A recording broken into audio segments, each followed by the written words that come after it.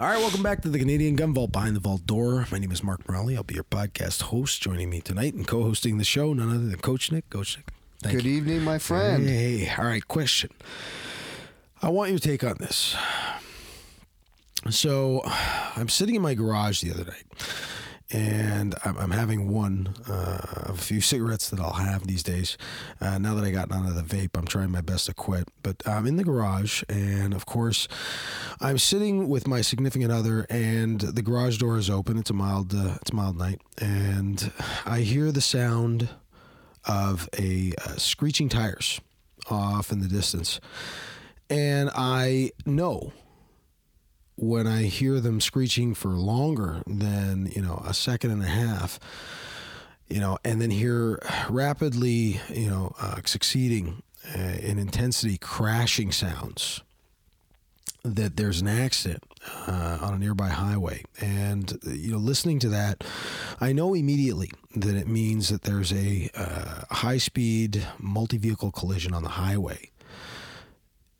And what that actually means, and of course, the person I was with, my significant other, she looks up at me, she says, "Well, no, how do you know?" And I said, "Well, it's not the typical, drifting kind of screeching sound. Like, you can tell, like, somebody's trying their best to stop. It's not, peeling out rubber.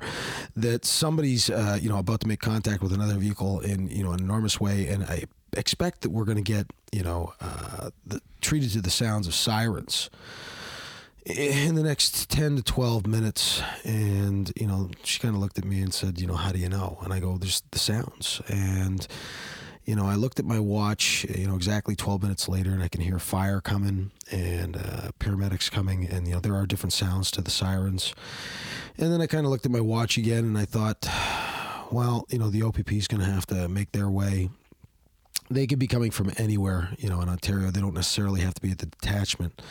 So they're going to be another, 10, 15 minutes. And sure enough, I could hear those sounds, those familiar sounds. And, I kind of hung my head, and I thought, I feel so bad for the guys and girls that are still doing it, and that they're out there slinging it out, hip deep in human misery, that then they have to show up at events like this and see the things that they see. And I think it's important for the public to realize, as a police officer, you're not just seeing people at their worst, you're seeing them when they're absolutely, obliterated in some instances. As a police officer, you're exposed to so many horrible things. I used to say to people, I see the things, so you shouldn't have to. And for that, I'm awarded a nice pension and a decent pay.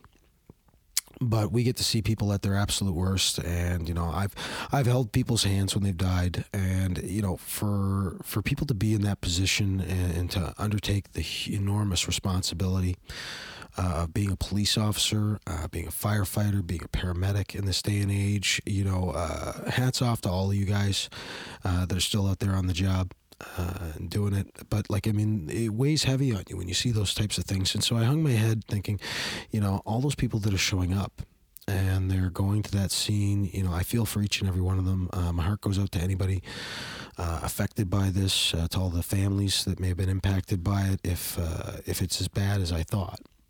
But what's your take, on police officers? Your contact with police over the years has been, I'm sure, pretty nominal. But what's been your experience with police? Yeah, it has been quite nominal, actually.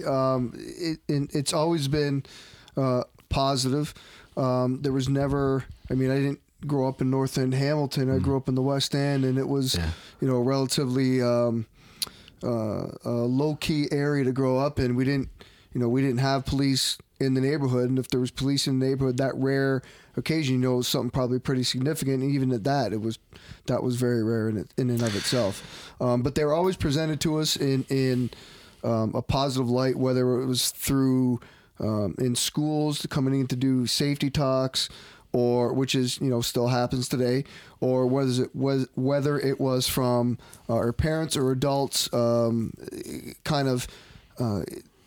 Giving us not the impression, but teaching us that that is a certain segment of society and someone that needs to be respected because they're there to help you, and that is something that was taught at home and started at home, and kind of carried forward. Like I grew up learning that police officers were to be trusted. Certainly times have changed, and there's large numbers of people roaming around saying that you can't trust police. I can tell you that the average frontliner has little to no interest in bothering with you folks. If they're beating the bushes and they're carding people, which I know is frowned upon these days, but if they're out there doing their absolute best to try and keep you safe every day, every night, like when you're all in bed, I used to laugh and say, when you're all in bed, I'm wrestling with crackheads in an alley somewhere, and that for me was always kind of a point of pride. Like I come home and whatever woman would be in my bed, would say to me like, how was your night? And you never really wanted to say exactly what had happened. So as a police officer, you're like, in some cases you're tempted to share. In others, you don't talk about as much. It's a hard job. You learn what to keep at work and what you don't need to keep at work. Well, I always encourage people to, certainly they do. They encourage people to have someone that, you can confide in, trust, and speak to about these things. To everybody out there that, is still serving, it's important that you have somebody that you can kind of decompress with and, engage in a debrief. And, a lot of guys through the first couple of years come home with all the wildest stories. They tell their wives, their girlfriends, the guys, and the girls do too as well. Sure. Come home and tell the wild stories. Policing in the Hammer was never anything less than completely colorful and exciting. Well, certain parts, yeah, certain absolutely. parts. I worked the worst parts of town. I loved doing it. What a real city, fantastic place.